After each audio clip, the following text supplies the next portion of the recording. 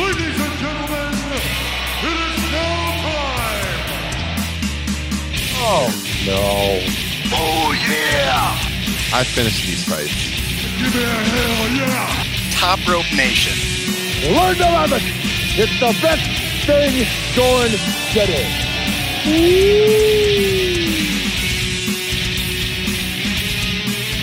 Good evening, wrestling fans. It's episode 263 of Top Rope Nation. The first time we've been on the air in the month of August, technically, for a flagship podcast. We did a classic show for Patreon last week looking at Stampede, Canadian Stampede 97, but we haven't been on the flagship show since our SummerSlam review on July 31st. So we're checking in.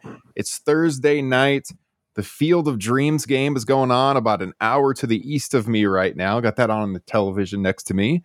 And I am joined, by the way, I'm Ryan Drosty, and I'm joined by none other than Justin Joint and Kyle Ross. Justin, how was your Thursday night going? Well, it's about to get a lot better because I have a dear friend who is generous of spirit, and he let me take one of his very own Broken Skull IPAs. I have never had one, so I'm going to crack it open and try it for the first time right now. Oh, yeah. That was me. There you go. Cheers, boys. Yeah, picked that up in Chicago for you. Very nice. Kyle Ross, what do you got in your Dallas Cowboys mug there? Coffee. Nothing like drinking coffee at 9:30 Eastern time. Good God, man. Are you going to sleep tonight? Who knows? I was dragging ass about like an hour, 2 hours ago. It was the wife was out at some political event, and I had both kids, and I was walking around and like Trump rally, of course. Yes, it was. She was storming the Capitol 2. I believe Mrs. Jericho looked lovely, I'm told. But no, I was dragging ass, so threw a little coffee in here. Get fired up for the program. Fire off some takes. I got things to say. Hey, yeah, we're gonna hit on a ton of topics tonight. Field of Dreams. I got a tie-in for Field of Dreams. We're going to start off with here in just a second. We're going to talk about. No clue what I'm going to say about that, though. I gave him a heads up on the question.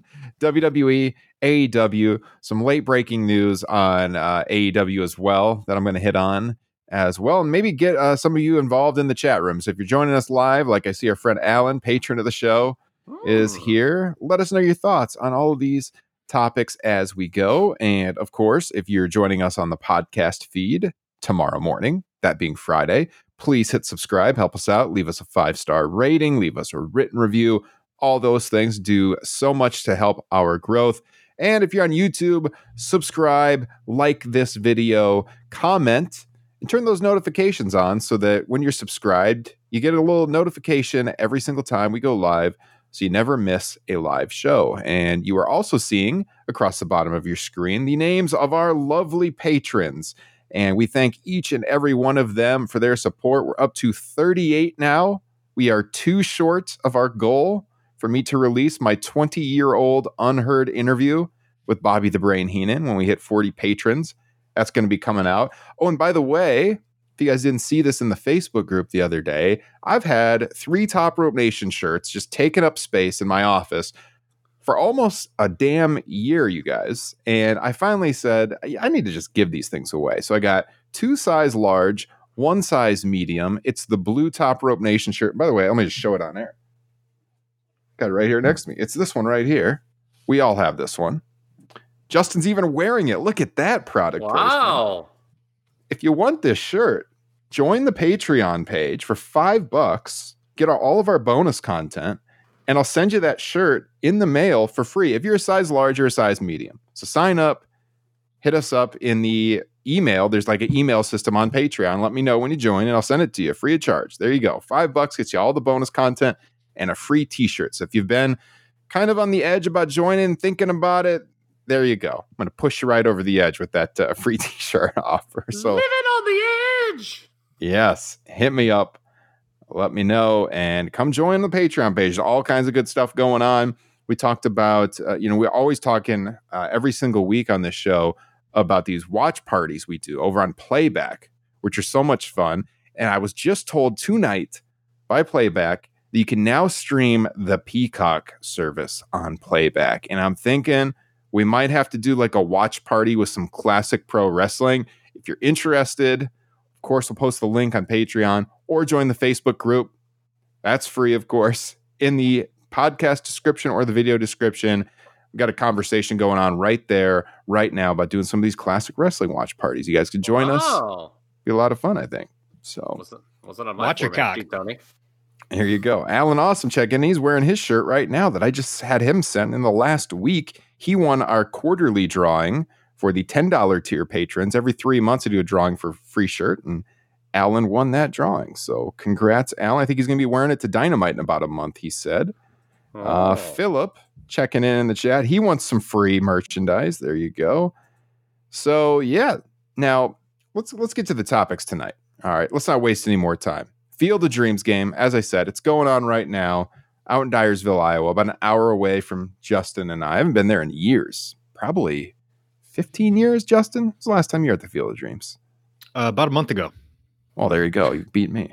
I need to take my children there. But I haven't been able to get tickets to either of these MLB games that they've had the last 2 years. Would have liked to have seen my Cubs play tonight. Unfortunately, the tickets are like $300 to $400, and you have to win a lottery just to have a chance to buy them. You have to be an Iowa citizen to do that. Or you can buy them resale for like $800, $900 a piece. So most of the people at that game are very wealthy, but it's a cool thing nonetheless. It looks great on TV. It's a cool thing for our state. And as I was watching this, I was thinking, what would be the pro wrestling equivalent of a Field of Dreams game? So, you watch this game and what they're doing in this kind of like old timey feel, the hand scoreboard, people are dressed up in old clothes that are working at the venue, all kinds of stuff. And, that's a callback to the era that's represented in the Hollywood movie with Kevin Costner. So if you were to do like a throwback wrestling event, i.e. a Field of Dreams wrestling event, what would the venue be for that event? Justin, let me throw it to you first. What would your venue choice be for a Field of Dreams game like wrestling event? Well, if we want it to feel like pre Vince McMahon, it would just be a smoke-filled bar, right? You just do that. I think before he invented the big deal. Yeah. I think the question is, do you look at is it just somewhere unique and interesting looking, like, probably a countless number of fields, baseball fields that it could be done at. I think like something with a nice cityscape would be good. I can't think of anything specific. I'm sure there's been wrestling events at Wrigley before, right? Oh, yeah, probably. I mean, they used to do them at Comiskey back in the day, but I would imagine so. So, yeah, I'm thinking either something like that, or, I mean, obviously Field of Dreams is from a movie. So I don't know if you just go to that last venue from The Wrestler. Not that that's near and dear to many people's hearts. Yeah. Otherwise, I think something cool would be like just go to like back to Panama City for a show, for like those old WCW ones. Oh yeah, yeah, man. The spring break shows they used to do. Yeah, yeah. It looks like the NWA ran Chicago in the 50s. I just googled it. So at Wrigley Field, so they have held pro wrestling there before. What about you, Kyle? What do you think? Well, my question was, I mean, does it have to be a building that's still standing? Like, or like, I mean, are we? I mean, could you recreate it? Yeah. Because I mean, your next question is going to be somewhat.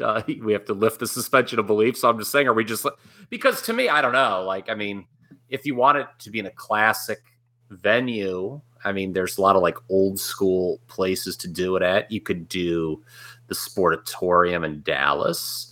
You could do Allentown, where WWE used to do their tapings all the time. Oh God, why am I blanking on the tapings? Cow Palace. Why am I blanking at the tapings where they used to do championship wrestling at all the time? Like it was in New York. Why am I blanking? Yeah. Hold on. Sure. Well, I can't think of the name, but you know what I'm saying. Like where Orndorff, like the place where Orndorff pile drove Hogan, and they ran the taping. They did the tapings all the time. You could do it there. Boston, old school Boston Garden with like the parquet out there. That always looked cool. And you'd see like at the house shows, you'd see the Celtics and the Bruins flags. Yeah. I don't know. Like to me, I would like probably want to do it at somewhere that is synonymous with wrestling, if that's not cheating. Yeah, like the Cow Palace was the first one that came to my mind. Like the old pavilion in Calgary, the Sportatorium. Yeah, all of those, I think. And then I like the outdoor feel too, like Justin said, with the cityscape behind it. Because as I said, they used to do wrestling at baseball fields all the time back in the day. I mean, they still do occasionally, but that would be a cool venue. The next question was, all right, so now you're thinking of the movie where you've got the 1919 White Sox, coming back, who were famously banned from baseball. Now, these people don't have to have been banned from pro wrestling, but now let's imagine Field of Dreams is a movie. Who would you bring back? Like, who would be your ghost wrestlers to come back to wrestle one last time, one last match, to come down to the ring? People that are now deceased. Well, Justin, as you alluded to, in the movie, it was disgraced players, and unfortunately, with professional wrestling, either if you're disgraced, you're either it's justified, or B, it's not enough for you not to come back at some point. Yes. But the first name that came to my head was Pillman. Just trying to think of somebody whose career was cut short. Obviously there's Owen Hart, but I could see him coming through the fields like, oh fuck, I can't get away from this goddamn sports entertainment. What about you, Kyle? Someone that's decided. Randy Savage played baseball. Yeah. There's a tie-in. Oh, there we go. All right. I don't know who else. Bruno. Yeah. They don't have to have been disgraced. I guess, people who are deceased that you would like to see wrestle one last match. Is Ric Flair dead yet? Let me refresh Twitter here. I saw he got a birthday cake. I don't know what's going on. Oh, no, he's not freaking dead. Guy, man. He's not I wish dead yet, I wish I didn't say that was my last match, he says. Yeah. Oh, he'll get in the ring again. Just watch. Okay. Anybody else? I kind of want Judo Gene LaBelle to come back to life. Man. I know we just recently lost him, just so he could tell me personally more about that Steven Seagal story I read on Twitter. Shook that man's hand one time. Seagal? No, I didn't read that. Oh, no, Gene LaBelle. So Seagal, I always thought he was so tough and stuff like that. Yeah. And Judo Gene LaBelle, I forget what Seagal movie it was, but he choked him out. Back during the taping of it, Seagal would deny it, until the cows came home. But apparently, many people have corroborated it. Yeah. Wow. Did you guys shout out the Von Erichs? Okay. Yes. Seeing that in the chat, Philip had that in the chat. Because that's if you build it, they will come. You rebuild the Sportatorium, and Von Erichs can show up. Oh God! Imagine that. I'm surprised Fritz Von Erich didn't use that as a gimmick at 85. It sounds like something he would have done to pop one last house. That's a great image, though. If you could recreate that in a movie, the Sportatorium is brought back to life, and all the Von Erich boys come out. Of course, so much tragedy in that family. It'd be quite the scene. Yeah, I was thinking Owen Hart, Pillman, the same, Randy Savage. Andre, of course, Piper. I mean, there's so many. Eddie Guerrero, of course. There's so many in pro wrestling, and go ahead, Kyle. I was going to say just to tie up some loose ends here. I have two to tie up. For those, it was Out for Justice was the Seagal film where apparently that happened, where he was choked out by Judo Gene LaBelle, and that was also it was the Mid Hudson Civic Center. I didn't want to be wrong, but that's what it was. Yeah. The WWE in Poughkeepsie.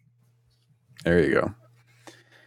Yeah, there is so many, man. I was going to say WWE has kind of tried to do. They've done the Raw throwbacks, I guess, is kind of a similar thing where they bring back old guys, the old set, or a version of the old set, kind of the old ring ropes, the red, white, blue ring ropes and stuff. But when they do it, it's shitty though. It is shitty when they do it. So yeah, Adam said in the chat, the Olympic Auditorium in Los Angeles. There you go. The Shreveport Boys and Girls Club, where they tape Mid-South all the time. Yeah. There you go. I wonder if that's still standing. I love the story that when there was the fair going on outside, you guys, anyone who's read Duggan's book knows this story, but that it was the night that Duggan hid in the gorilla suit and JYD lost a loser leaves town match. Well, Bill Watts, who had such a hard on for these things, was convinced that if people just saw this random gorilla show up around ringside, they're like, oh, this is going to be a work. We know someone's hiding in there. So he made Duggan go in the gorilla suit and like hang out at the fair all day outside. That was going on. It's amazing. It's so good. Classic. All right. I thought as a tie-in with the Field of Dreams game going on, being from Iowa, Justin and I, it'd be kind of a interesting, creative little discussion there. So there's do the Cubs have 5 runs yet? It's 4-0 right now. Damn it. Wasn't there a goofy, lame baseball player gimmick that WWF did in the mid-90s? Yeah. What was MVP. MVP and Abe Knuckleball Schwartz. That's what I was thinking of. Yeah. Okay. There you go. What about... Remember those commercials where Randy Savage was willing to play catch with children because WWE, there is no off-season? Yeah. That was fucking shameful. 94. Yep. Who will ever forget? All right, let's move on. Let's move on to current pro wrestling. Someone very much alive once again, coming back from injury. CM Punk appeared at the end of AEW Dynamite, the Quake by the Lake in Minneapolis last night. They kept that one real close to the vest. Nobody reported that he was there at all. I kind of had thought maybe we get a Kenny Omega appearance because that was the site of his last match. Looks like we're 1 week off from that. Looks like he's going to be there in West Virginia next week if television's any indication. But we did get CM Punk at the conclusion of the show. And no reports, as I said. Fightful Select didn't have it. Wrestling Observer didn't have it. Nobody had it. PW Insider didn't have it. Apparently, there was a restricted access area backstage at the Target Center in Minneapolis where Townley couldn't go all day. And Punk played it close to the vest, too. And I guess that's where he was hanging out. So nobody, the word could not leak. So I just wanted to start by asking you your thoughts on the main event between Jon Moxley and the Lionheart Chris Jericho, and your excitement level with CM Punk back. Kyle? A couple things. So people had been reporting that he was in a walking boot. Where was he at? Like this San Diego Comic-Con or something like that? Yes. Last week? Okay. But like somebody said at one point they spotted him without one. A walking boot, but yeah, like you said, nobody knew for sure he was coming. It was spoiled for me because I was watching on a delay, and I don't know if you guys do this, but I always like have Twitter open. I'll have like a certain like account or something maybe open to see what people were saying. I scroll up, but not too far because I don't want to spoil myself. Well, I accidentally scrolled up too far and saw. I was like, "Fuck!" Well, I guess he's coming back. But this return was so good that even though I knew it was coming, it popped me, and I've watched it like multiple times back. It was just outstanding, and there's an immediate energy brought back to this promotion as a result. Yeah, we're finally getting some of these names coming back now. Punk this week, Omega next week. I mean, yeah, we got Danielson back now, of course. Justin Joint, your thoughts? Yeah, I was stunned. Like you, I was kind of expecting Omega, but at that point in the night, I certainly wasn't. It felt like the opportunity for that had passed. I loved the match between Moxley and Jericho. In fact, the only thing I am still kind of unsure about at this point was the whole Lionheart gimmick part of it, because I like that aspect of it. It just didn't seem to fit in this point in time. Like, that's a very babyface gimmick, so why not do that when Jericho was a full-blown babyface? So now that he's a heel, and not by any means did I not enjoy the blood, because I always enjoy the blood, but it's not like that was a big part of his Lionheart character either. Yeah. So yeah, then you get to the surprise. I was shocked, and honestly, the highlight was for me was the way Moxley geared up for the face-off, because it's like, normally the guy will have his back turned, and then he turns around, he's shocked that his future opponent is standing there, but he didn't play it like that. He knew who was behind him right away, slung the title over his shoulder, turned around. We had that great face-to-face with the blood still running from Moxley's ear, and yeah, it was incredible. Great moment. And it's a good thing that he played it that way, because you had Jim Ross on commentary saying, yeah, you know who's behind you. Come on. Oh, geez. I didn't catch that. Hello. Yeah. I like the little detail where they showed him kind of sitting on the mat, and Blackpool Combat Club was outside the ring, and he kind of like told him to stay away. That was cool. Like he didn't need him. And then they had the face off at the end, of course, flipping him off. It was, fantastic. I loved it. I didn't have it spoiled per se. A friend of the pod, Jesse Velasquez, he was there, and he sent me a text afterwards that said something along the lines of, I might have to get a cheap plane ticket to Chicago. So when he sent me that, I'm like, all right, something big happened. And so I figured it was probably Punk, but I didn't know for sure. And then I just put down my phone because I was watching on delay too. I saw the first hour live, put the kids down to bed, and then I was watching the rest kind of on delay. And so I didn't look again, but that was kind of what I thought it would be. Yeah. I mentioned this on Facebook. The way the Jericho Appreciation Society fed Punk was like perfect. It should be studied by all heels in this business. I mean, particularly Angelo Parker, the bump he took, and then you had Garcia, and then Sammy leaps over the rope, so it's like even more special. Punk discards him. Hager, who's usually worthless, Punk was able to get rid of him, and then Jericho did the thing too. So he cleared all 5. Punk looked like a total badass. Crowd was going crazy for him. Aside from that joke I made about JR a few moments ago, he was actually good once Punk returned. I think my God, that's what you pay Jim Ross, why you still pay him to be out there. I mean, I thought for the most part it was a pretty dreadful night for JR, but it couldn't have been better. And I'll get to the main event in a minute, but first I got to say this. Quake by the Lake, JR noted it was rumbling. He said it felt like it was rumbling under his feet. Tony Khan with another great name. There truly was an earthquake going on. It was the Quake by the Lake. Yeah. So this the unification match at All Out. This was the hope by AEW this whole time is that he would be back by then. Oh, so I was going to have that be a lead in, say when they make their Iowa debut. I want the show to be called Rumble in the Jungle. So you guys for like 2 months could say how there's no jungles in Iowa, but then the main event will be this like fucking 30-minute bloodbath, and then the joke will be on you. Yeah.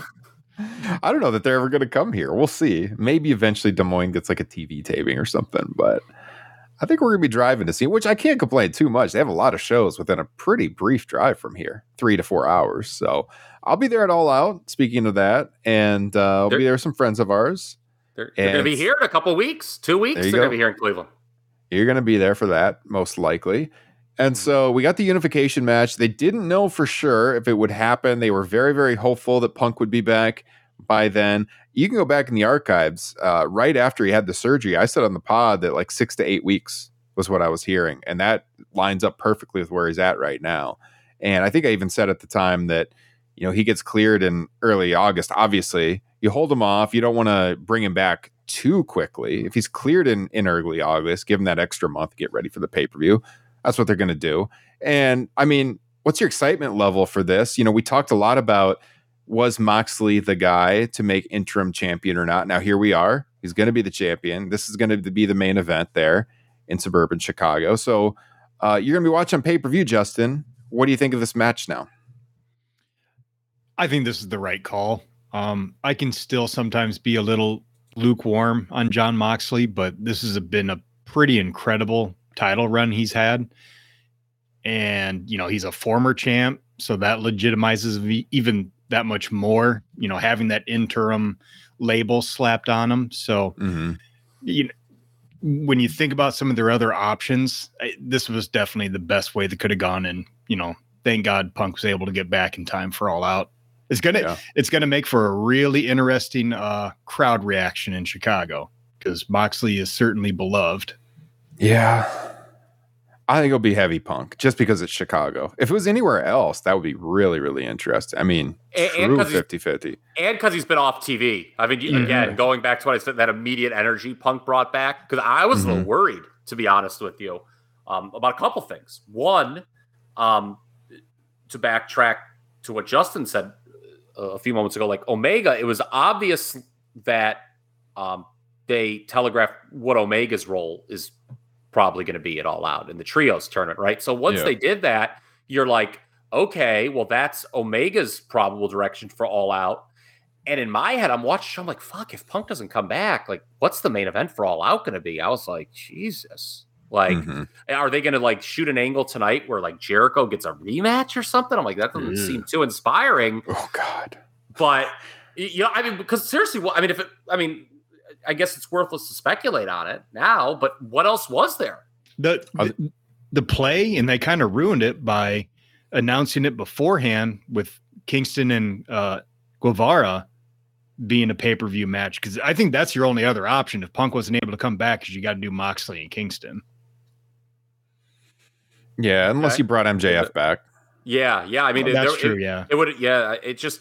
But look, the excitement level is good. As you know, Justin, I'm glad you just brought up Kingston's name, because we've talked about on this show, was Moxley the right guy for the interim champion? Would Kingston, a new guy, you know, someone who hasn't held the title, been more interesting? Maybe, but you also made the point, and it's one that I would agree with.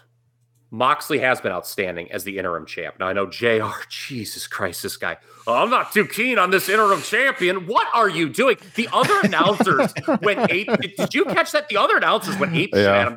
They're like, because maybe they knew, but they're like, motherfucker, you're killing our pay-per-view main event. What are you saying? Even if you feel that way, you don't say that on national television. Right. But I think what's cool is it could go either way. And AEW usually does it. I still feel with the 4 pay-per-views a year or whatever, I would love for them to announce a pay-per-view main event early and hype the shit out of it for weeks. Mm-hmm. Old school, make me just yearn for it. They don't do that. They kind of wait as long as possible, a few weeks out. But then every time it seems we're like, oh shit, who's going to win this? This is a great main event. Mm-hmm. And there's probably arguments for both. I think it's interesting, and I want to hear from you guys on this, that was there, since Punk is just coming right back, okay, was there an actual need for an interim champion? Is this the best possible storyline for All Out, where, okay, Punk won it at the last pay-per-view, but he got hurt right away. And this is the guy who became our interim champion, and okay, next pay-per-view, they're wrestling. I mean, was there a better idea to take Punk out of the equation and have a main event with someone than doing an interim champion? Because JR's not too warm on it. I was never a huge fan of it. I said that right at the very beginning. I think it would have been fine to have your world champion. They could have done an injury angle, whatever, take him out of it. They could have put more focus on the other belts. It's not like there's a lack of belts on television. Wardlow, you know, he's starting to heat up a little bit now, but right around the time that Punk was injured, he lost so much steam, you know, right away. You know, his path to the TNT title, they could have made that, you know, kind of the big championship on TV while he was away. They just had the Mid-Atlantic Championship unveiled as well. We know now they got the trios title. You know, they could have maybe introduced that earlier. Yeah, go ahead. Well, but the key is, okay, Punk, if you keep the world title on him and don't have the interim world champion, and he's coming back for All Out, what's the angle for his return in the main event then if you don't do an interim champion? Because I think like in the old days, what they do is they would write him off with an injury angle. Yeah. Yeah, but they can't do that because they don't want to they're not gonna be like, you know, like freaking they fly Dynamite Kid in fucking traction halfway across the country just so he can fall over outside the ring because we're like, hey, we need you to lose the time. They don't do that anymore, and that's smart. So outside of doing like a big injury angle, this probably was the best move, I think. Just have it, because like Moxley's been on a big run, and now, like you said, Justin, he's been the champion before. It feels like you've got 2 champions being. This actually couldn't have worked better with the interim thing, which I'm not that warm on either, Ryan, and Jim Ross. But I think this kind of couldn't have worked any better right now. It feels like a really hot match. Yeah, I agree. And I think it's only going to get hotter the next couple of weeks. You know, I have all the faith in the world that they're going to build this match up to be even better. Because this, like you were saying, a lot of times we've sat here and we've said, God, what's the direction for this pay-per-view? Or 3-4 weeks away. We got nothing on board. Then all of a sudden, those last couple of weeks, they get us super excited. And, we got the couple of weeks now. We got 3-4 weeks. And so, yeah, I think the excitement's only going to grow. I agree with you. It works out now, but they could have certainly done to write him off with an injury angle. And they could have kept him on television, throughout from home. And they could have followed his recovery where they would have been honest about his recovery time from the onset, 6 to 8 weeks or whatever. I'm going to be back for All Out. Think about, not exactly the same thing, but like what WWF did when they followed Triple H back from the quad. They would check in on him, that kind of thing. They're checking in on your world champion. He would give some great promos on these taped interviews from home, I'm sure, and from the gym, from the doctor. And that would get you hyped for his eventual return and to get revenge on whoever injured him, whoever that would have been that they would have wrote into that situation. So that could have worked. There is an X factor here. And since they did play it so close to the vest, we don't know. But there probably was some doubt, can he be back for All Out? Mm-hmm. Mm-hmm. That's the other thing too. Yes, it's worked out. He's going to be back. He's going to work Moxley, but maybe that wasn't 100%. If that's the case, okay, I can see you creating the need for an interim champion. But again, I mean, you didn't need to. They didn't strip him. I mean, I think when you have a popular champion, there's no need to strip him. But in terms of him wrestling someone in an angle, I think, okay, hey, Moxley going on this big run was as good as any other option, because I don't know what other option there was for Punk. Mm-mm. Thoughts, Justin? No, I think you guys have laid it out pretty well. This is, to me, I haven't had near of a problem with the interim championship, and I think this is played out pretty perfectly. Does this match feel bigger than Punk and Page? I know it's kind of early to say that. Yeah, I think so. Because Moxley's been a better babyface champion than Hangman Page was. They've treated him like a better babyface champion. It feels like he's been featured more than Hangman ever was. Hangman had the shadow of Punk, and not only Punk, but like waiting for Moxley to come back, and Bryan's ascension as an AEW superstar. He just had so much to overcome, whereas the spotlight has been shining bright on Moxley the entire time. Feuding with Adam Cole didn't help. Yeah. Adam Paul, not Adam Cole, almost said Adam Cole. Adam Paul on Facebook, he said, "What's the long run going with the Punk versus Moxley match? Does the winner have a long run until the MGF deal is settled?" And I thought Jesse and I had a really good discussion on this. So I did Jesse's podcast, Wrestling Unplugged and Undeniable, last week. Good friend of the pod, check it out. And we talked about this. He asked me, how do you bring back MJF? And we were kind of fantasy booking it. And first of all, I said, whenever MJF comes back, you pretty much have to insert him right into the world title picture, I think. Because, he can't go for an underneath title. He can't go back into, feuding with Wardlow. It's where else does it make sense? And the way that he left, getting cheered in that promo, he still tried to heel on the crowd in LA, but he was getting cheered and he stole the show with all that. When he comes back, he's probably going to get cheered unless it happened in Chicago. And I want to see what you guys think about this, because what I said on Jesse's show is, if he's coming back, I would, and you want him to go right away into the world title, depending on when you would want to do the match, whether that is Grand Slam or down the road at Full Gear or whatever. If they wanted to do it sooner rather than later, I think you're looking at how last year at All Out, they did the big angles at the close with the two debuts, with Bryan and Adam Cole.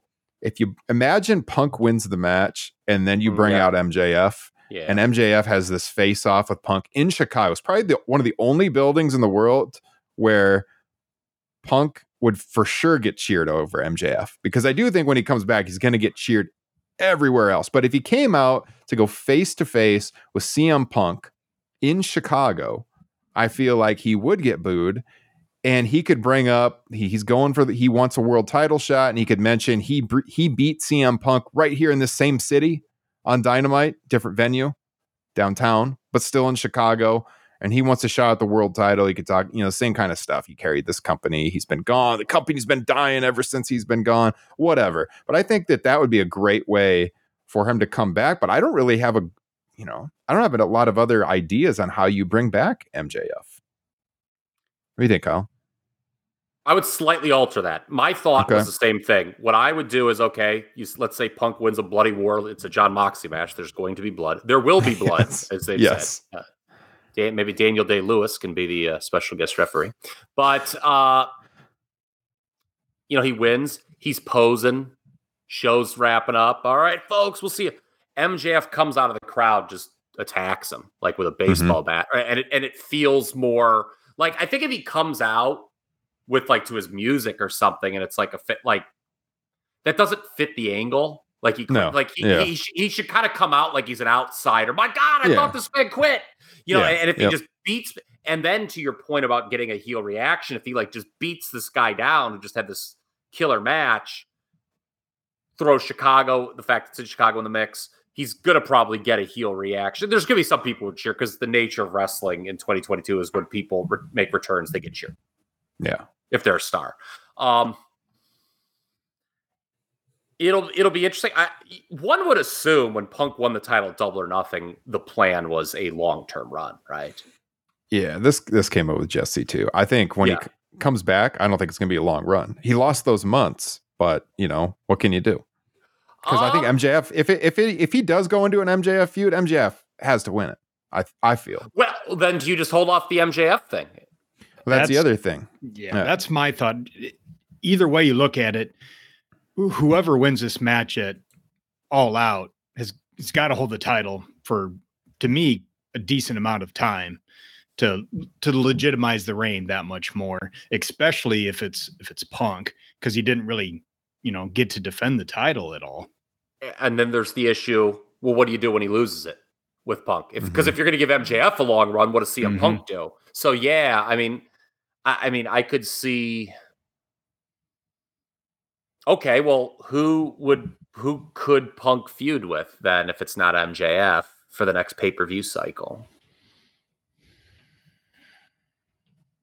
I mean, this is kind of an issue actually with AEW where it feels like they don't. It's more options for a heel MJF.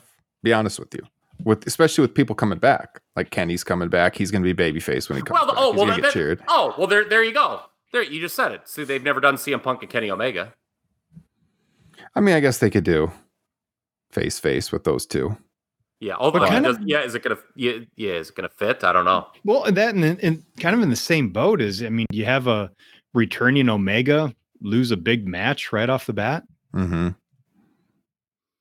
I just don't. I honestly don't feel like he has to have a long reign. I know it sucks he got injured, and we're gonna have the Summer of Punk and all that.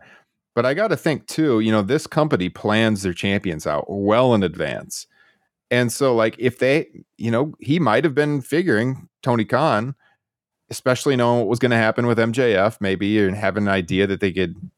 We don't know the whole story there yet, but a lot of this feels like it's a work. Mm-hmm. I know MJF wants to get paid more. That part's legit and stuff, but we all do. He could, he could have been thinking like, all right, Full Gear is going to, maybe have Punk hold the title for Full Gear, not knowing that he was going to miss out on 3 months during the middle of that title reign. But like you just said, Kyle, you get in a situation where, all right, who's he go to next? Who's he retain over to keep that title reign running? And that's why I said at the very beginning of this, it depends on when they would do the match. If MJF is going to be the opponent for Full Gear, then you wouldn't bring him back at Chicago. You'd wait a while still. But if they wanted to do it earlier, for one of those bigger dynamites, like in New York or something, then you would do it there at All Out. I don't know. I mean, it's all speculative. I just thought it was an interesting topic that we had talked about on Jesse's pod, and I want to get you guys' take on it. But it's tough, but they have good options. No, I think the key in what we know is MJF eventually feels like he's going to get the title. Mm-hmm. It's just a question of, what and I'm assuming they do have a plan because we all anticipate that he is coming back, that there was a large degree of working there. So I don't know. I mean, that's, I trust that process a lot more than fucking Dexter Loomis. Oh, I know that. Yeah.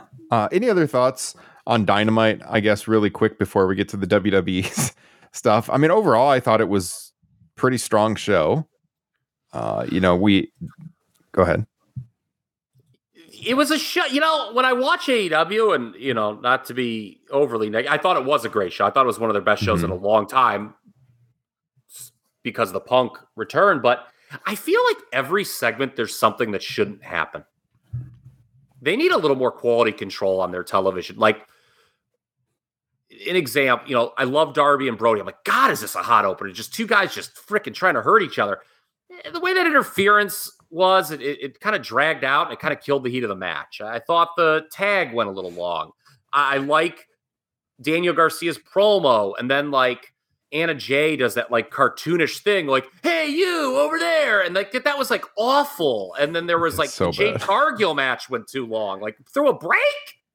So I feel, it's an ambitious promotion and I admire them. There's a lot of ideas in AEW. I almost feel like there's too many ideas they try to jam into one segment, one to show in 1 week of television. Whereas WWE, which we'll get into, there's probably not enough ideas for all the hours of TV they have. It's, I actually had that conversation with somebody in the business about 6 months ago. It was pretty interesting. That, WWE TV could be obviously stale, boring. They need to do more, and AEW maybe needs to let it sink in a little bit, talk about what we just saw. Yeah. I mean, to your point on the negatives on the show, I agree with a lot of what you said. I think the Anna Jay stuff is, they're going to probably give her time to grow into this, but she just overacts everything so bad. She should be a valet. She should not be doing She's that. Fine.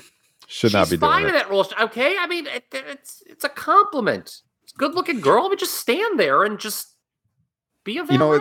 It's almost ironic because we talked about how they had seemed to drop, her friendship with Ty Conti for all those months. Like, what about they just never went back to it? We weren't saying make her a heel and come on. It's not terrible to have them together as heels, but just don't like. Her is like the whatever. What is she? The queen, the something slayer or whatever. What is she? Yeah. But it's like it's just it's phony. It's bad and should not be done. Yeah. The Madison Rae Jade Cargill match, was not great. Went too long. Sloppy on both of their parts, I thought. And we have the injury to Chris Statlander, who I think was ranked number 2 in their rankings, and now she's out. She hurt her knee, it sounds like, on the dark tapings last week. So they acknowledged that backstage. Tony Storm was talking about how she wants to be a women's champion still with Thunder Rosa, her tag team partner. You can get back to that match, or maybe a triple threat. Maybe Britt Baker gets involved because Britt Baker is right there. Athena is like number 3 in the rankings, and she's feuding with Jade. So then you have Tony Storm at number 1, and then Britt's just kind of sitting there at number 2. So maybe a triple threat at All Out with those 3, or maybe they do like a fatal 4-way and they get Jamie Hayter involved. We'll see. There's a lot of directions they could go there. I don't think they're going to do a straight singles rematch from like what they did at Forbidden Door, though. You got to imagine Britt Baker's going to be on All Out. So sure, and again. We were talking about the women's division on our Facebook group not long ago, or earlier this week, and a couple things about the Jade match with Madison Rae. People don't want to see Jade sell. I think it takes away from her aura, and her matches just shouldn't go that long. She could sell a little bit, but then she just comes back and gets the win. And I think she should be the world champion. I agreed with, I think we were all pretty universal in that discussion. Jade Cargill feels like just a much bigger star than Thunder Rosa does right now. It should be, I think they need to do something with the titles, flip them somehow. Because she should be the world champion. Yeah. Doesn't matter if she can't do long matches. People don't want to see her long matches. People don't want to see Goldberg in long matches. I hate when people are, well, can they work a 20-minute match? Why? They got over not doing that. She was, like some of the offense she was taking, she was out of position and it looked sloppy. You could tell. She's still new to the business, but she doesn't need to be taking those moves either, to your point. So, yeah. Let's see. Anything else on Dynamite we want to hit? I would just say, really the only thing I truly find offensive is whatever they're doing with Luchasaurus, how he's still comes out to his new bad guy entrance, and he's got the all black, and yet he's on Team Jungle Boy. I just don't understand any of that. He was so good as a heel. Yeah, I liked him as the Tyson Tomko 2022 version. And it just made so much sense to prolong, the eventual Jungle Boy and Christian match, to have Jungle Boy go through Luchasaurus to get there. So that entire thing still bothers me, which maybe they're still playing to that because Luchasaurus came back and beat up a bunch of security guys and Pat Buck, and apparently that upset Jungle Boy a little bit, but who knows? Which was weird. Like, yeah, we see like AEW officials get their ass kicked all the time, but somebody put their hands on Pat Buck, and my God, we were ready to call the local authority. Yeah. So the one other thing I want everybody to keep an eye on is what they do with Ricky Starks going forward, because obviously a lot of us think he has a very high ceiling, but I don't see him getting into like even a TNT, title shot anytime soon, or the title picture, regardless of which one, anytime soon. That plan seems pretty clear with a handful of guys to get there. And you don't want him off TV for a prolonged amount of time in fear of, losing any of the momentum they're starting to build with him. So I'm just curious as to what they do with him and what, the long-term plans are. I mean, I assume it's just a feud with Hobbs, right? And he might put Hobbs over very well at the start, because you're right. You're coming out of the pay-per-view, no matter if it's Punk or Mox, you're gonna have two babyface singles champions. And so you're right. Starks is not going to ascend into either of those spots. So my thought, I mean, maybe he loses the first, it's a couple match series where he puts Hobbs over, that delays, and that's probably the play. Mm-hmm. I mean, he can beat up QT Marshall a few times. Great wrestler. Big Factory fans here on this podcast. Yeah. They need to heat up a Go-Go again. He's just standing there. Yeah. What have they done to Nick Camaroto? What does that look? Not great. All right. Speaking of not great, because I have a feeling not going to be real high on this, but let's shift to the other major wrestling promotion here in North America. Let's go to WWE. Let's go to the Triple H regime. He is now not quite 2 weeks into, like he took over before SummerSlam, but everybody said SummerSlam's direction was mostly set, and they kind of looked at that Monday after SummerSlam as kind of the reset. This is where he can start blank slate, move forward. And so at this point, we're 2 Raws in, 1 SmackDown in, and I wanted to get Justin and Kyle's take on the Triple H regime, and how do you grade him so far? I'm not going to actually ask you to give him an actual grade like we do on the pay-per-view post shows, but I mean, what do you think? What's your general consensus? Do you feel more excitement watching the show? Are you higher on the WWE's future now that Paul Levesque is in charge? I know Kyle's a lot of thoughts on this, so I'm going to go to Justin first. And what are your thoughts on WWE now that he is in charge of creative? Well, I wish I could say, what are they going to do when they run out of pops? But I think the bigger question is, what do you do when the guys you're bringing in don't get pops? Yeah. I have a similar point, Justin, in my notes. What does it say? Well, first, the first point before we get to that is, so bringing these people back that he's choosing to bring back, the Karrion Crosses, the Dexter Loomises, the Top Dollar,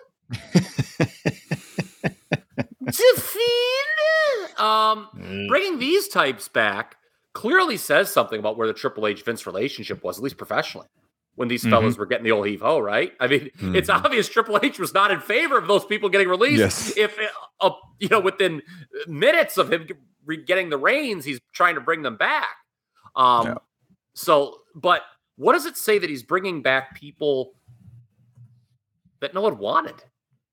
Like AEW didn't want these people. Apparently, no one else wanted them. I mean, maybe Triple H told certain people, "Hey, just hold tight. I'm going to be coming into power." Because I mean, it is just, again, I joke. It's just so strange that that right after him and Stephanie seem to really be on the outs of the power structure in the company. That all of a This sudden news breaks. Yeah. this news breaks and they're in power. That is so weird. I really hope Hunter and Stephanie get to the bottom of who leaked that stuff. That really, somebody needs to find that out, man. Who We'd did feel that? real bad if they didn't. So Yeah. So, I don't know.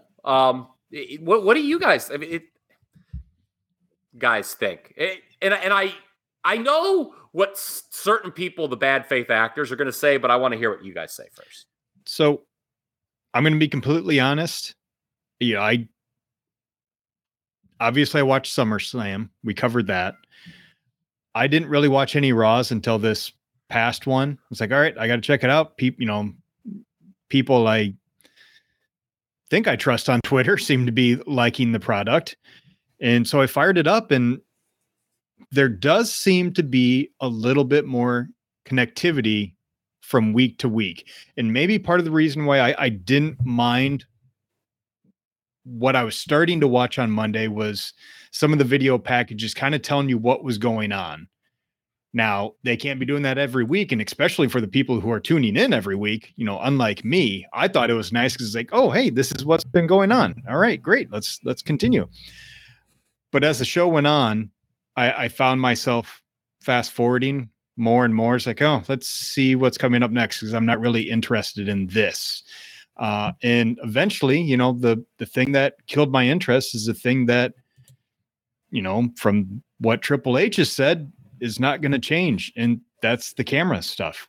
That's the production. I just cannot get over that. That is annoying and headache inducing. yeah, I think he's probably going to get rid of Dunn eventually, but I just don't know why they didn't do it right away. They got people working on that production that can take over. Like it's just universally panned how bad the show is produced with all the camera cuts. It's not in style anywhere else in television to produce and direct like that. Yet they still do it. This is something from like almost 20 years ago. That was like the style, the quick cuts, the shaky camera and stuff. I remember when I was majoring in electronic media briefly in college, and this is like 03, 04. That was like, I remember our teachers talking about that. I didn't like it then. Like, oh, this is the trend right now. Here we are almost 20 years later. This guy thinks it's cool. We got to keep shooting everything like that. Nobody likes it. It's so bad. WWE hasn't changed in 20 years. We always talk Exactly. about it. There you go. Yeah. Who blinks first, by the way? Oh, go ahead, Justin. I was just going to say, and also speaking of Dunn, there's plenty of producers out there who can hang Trump 2020 flags on the production trucks, not just after the election. After the election, too, evidently. That was after the election. He had that up backstage at or was that in Tampa where they were filming at the time? Boy. Yeah, but it was funny, though. Like, Sean Ross Sapp's report was like, oh, Vince may not have even have known because he was like during the height of COVID, he was kind of sequestered, I guess, because they didn't want him getting sick. But yet it comes out today about this $5 million. There's another $5 million that people are scratching their heads over for Vince. Where did that go? To old Big Banter Don himself. Yeah. So my thoughts are just that I sense like a little bit more energy on the shows. I do. It's not enough to energize me to watch every minute of those broadcasts right now. Like I don't feel they're putting some focus on some different people. Or like Ciampa, but like, we never thought Ciampa was going to beat Bobby Lashley. They could have a competitive match and stuff, I guess, and that'll help his standing. But, like I looked at some of the other stuff that Hunter has done. And as you mentioned, Kyle, like the people he's brought back, Dexter Loomis, I don't know who that excites. I feel people need to pump the brakes on it. They're just over the top. Oh, this is the turning point for the company. Like, let's wait and see, because as you said, Justin, when the pops run out, what do you do? Because, I mean, this guy was very much booking NXT at the end as just pop after pop, short-term things, never any long-term growth for NXT. Then he was out of power. He was basically booking to do ratings against AEW week to week, and NXT suffered for that. And so, and even just like match finish wise, like talking about what happened with Liv Morgan at SummerSlam. I know they have producers going over this stuff, agents backstage and stuff, but it's all still got to go through Hunter. And that finish of that match between Liv and Ronda should have been axed. So I don't think that he's done a top tier job He's changed some things a little bit, so I got to give him credit there, but like I can't get excited yet. I hope I can eventually, because as we always say, it's a lot more fun to do a podcast when the WWE's hot.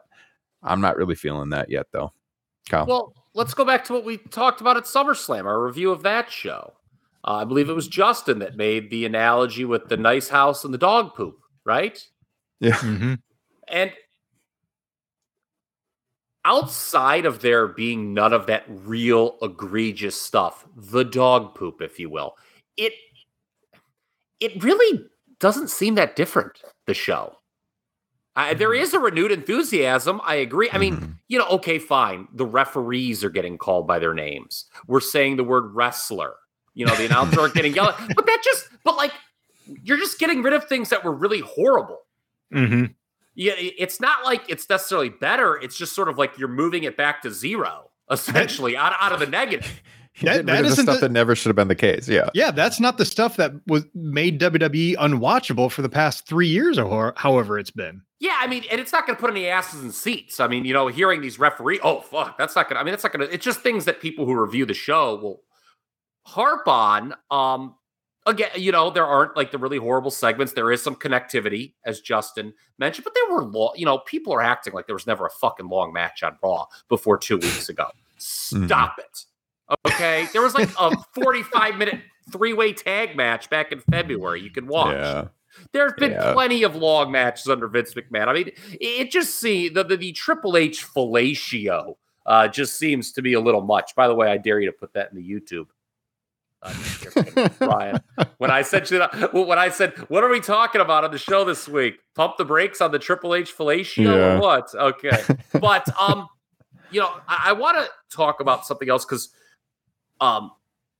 people may accuse us of being hypocritical on something. Oh, who would ever do that? Well, the bad faith actors, and I can already see the tweet in my head that we're going to see. It'll probably be written by someone real dumb like Ryan Satin, right? It'll go like this, okay? IWC, we want WWE to push new people. Triple H, here's Karrion Kross and Dexter Lumis. IWC will not them. Yeah, you fucking idiot. When we say new people, we want them to be good. Not the people associated with the decline of NXT. Yeah. Yes, exactly. But you know that tweet's coming from somebody. Yeah. Pardon me as I spit on the camera. But and again, not to be hypocritical. You do have to be careful about too many debuts at once. Just take a look at AEW earlier this year. They had too many. Mm-hmm. We're objective. We were talking, God, we're like, when you just keep debuting people, none of them really get over. It's just like you're conditioning the crowd to be like crack addicts to see someone new, and they're just popping because it's someone new. They don't really value that person or their journey. So even though the WWE television is stale as 6-year-old bread, they need to be careful about that. Ryan, you brought up Liv Morgan's babyface troubles. Mm-hmm. That's same old. Babyface is getting turned on because they're booked incompetently. You mentioned Ciampa. Okay, we've got some fresher faces on the program, getting longer matches. Him, Ford, and Dawkins. But what do they all have in common? They're losing. Yep. Still. And here's something that scares me. A couple weeks ago, I'm watching the program, and Seth Rollins, he made mention that he's going after Roman Reigns. And the crowd kind of popped, and I was like, oh, dear God, no. But I think that's a direction that you see Rollins, he's beating Ford and Dawkins. I could see that being a top of the card direction for the fall, Rollins and Reigns. Mm-hmm. I mean, if Reigns is going to keep the title, I guess it doesn't excite me, but I don't give a shit about Seth Rollins if he loses either. So there's that. But yeah, I don't think the show feels that totally different. Especially, if Seth Rollins versus Roman Reigns, it's a match Vince McMahon would have put on top. Mm-hmm. Yeah. Yeah, you mentioned a lot of things there too that, like with Street Profits. Montez Ford is a heel. I mean, probably not the direction that I would go. Triple H is leaning into that. I mean, maybe he'll be a world-blowing, blow the world away as a heel. But boy, I would make that guy a babyface personally. Question about the Street Profits for both of you. Yeah. Instead of having them feud, would you prefer them be broken up in the draft?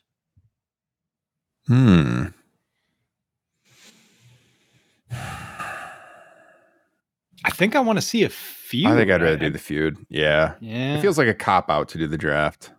I mean, that I get that when it comes to somebody like the Dudley Boys who had been together for like 15 years or however long it had been at that point. But with this, I mean, these guys, they need a little bit extra juice to get them over. And that could be a feud. Plus, does the WWE audience buy that the draft will split them up? Because look what they did with the New that's Day, exactly. You know? Yeah. Well, I mean, the draft stinks, but we know that. Although, hopefully Triple H will at least take it seriously. I don't think Vince McMahon really understood the concept of a draft. Yeah. I don't think he really got it. Yeah. I will say, like, I'm more confident in Triple H than Vince. I mean, you've heard all the stories coming out. Not that I'm, like, super confident in him. This is a low bar. And Kyle, you've talked about this, I think, in our Facebook group or in text with us that, like, has anyone ever walked into a job with a lower bar? Like, he just has to be merely competent and everyone's going to be like, God, Triple H is doing such a great job, because it was so bad before he took over.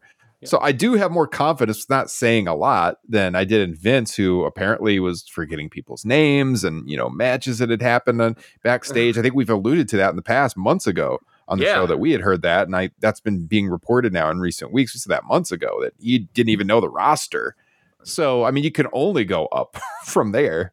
But I don't think the product's like turned a corner personally. But it's something to watch here. And again, people are going to call us hypocrites. Okay. But the story of 2022 is that while I haven't liked the WWE, like the core WWE audience seems to be more into WWE than they were in the last few years. And I don't know if it's because like the dissenting voices now have AEW, so they don't go to WWE live events or what, but it was very clear. And the audience has grown a little bit, right? This year, the ratings are up, or at least have stabilized. And it's going to be interesting if those people who were happy with this product under Vince McMahon, how are they going to take to Triple H bringing all these people? I know this, I mean, I don't even know who this person was. It was just a comment. I saw someone was making fun of him. It was a pretty dopey looking account. But someone's like, Karrion Kross, he was cut. That means he's no good. I mean, these people exist, and they tend to watch the WWE. I mean, look, the SmackDown audience, we were joking last time we did the watch along. No one on my timeline was watching that show, but yet it's the most watched wrestling show every week. So, I mean, do these people want all these new names? I think Triple H, there's a fine line to walk where it's like, yes, obviously everyone wants the egregious shit to be erased, but I think there's a lot of people who don't want the boat rocked that much. Yeah. So it'll be interesting. And how do you feel about this Defiend coming back?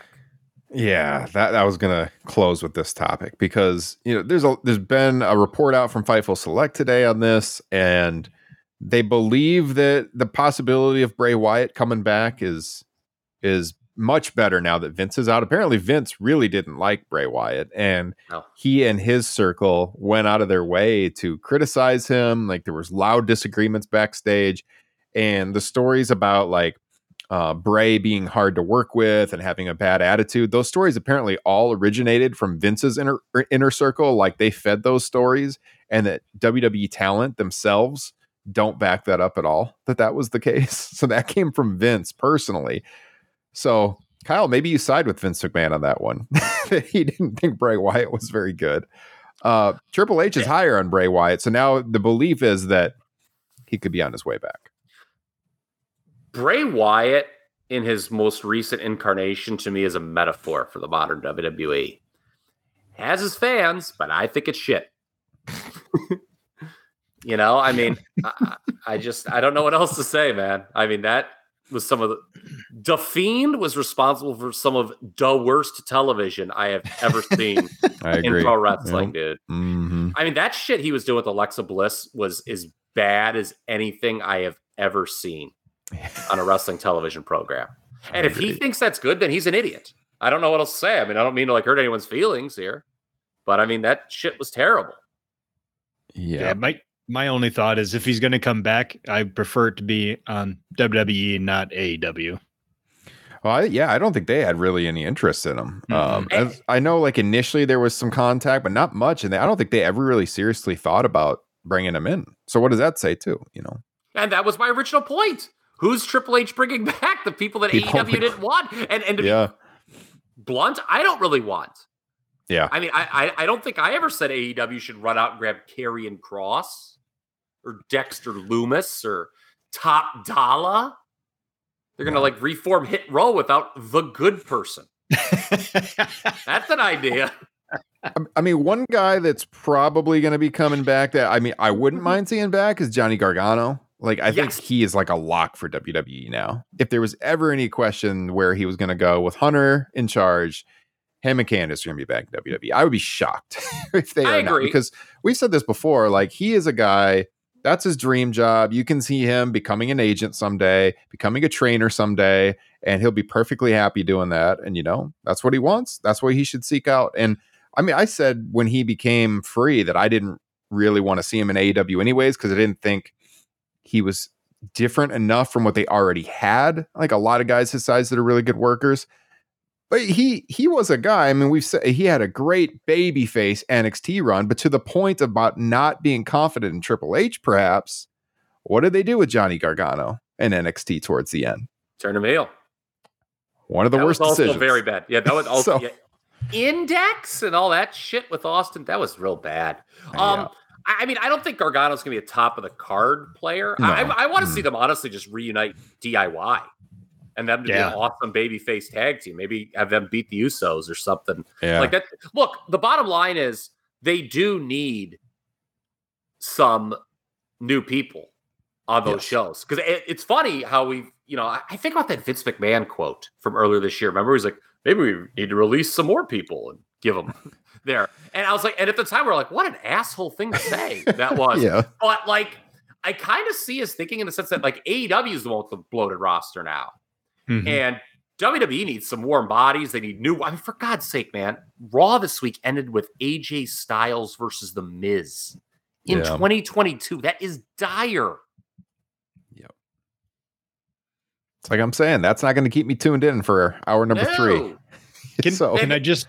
There was no star power on Raw. I felt like none. The one rumor that does bum me out, I was really hoping to see Sasha go on to AEW, but the rumor mill's making it sound like, her and Naomi are heading back to WWE, which would be a real bummer to me. Yeah. But gosh darn, doesn't that women's tag team tournament look great? Yeah, not good. Not good at Kyle's face. Says it all. I mean, after it's over, then obviously you're going to have a confrontation with those two probably coming back. And it's going to be like, well, what the hell was the point of the tournament then? Here they are. A lot of not over women. A lot of matches that sound very bad. Yeah. But that's kind of state. I think they misspelled Dewdrop on the graphic too.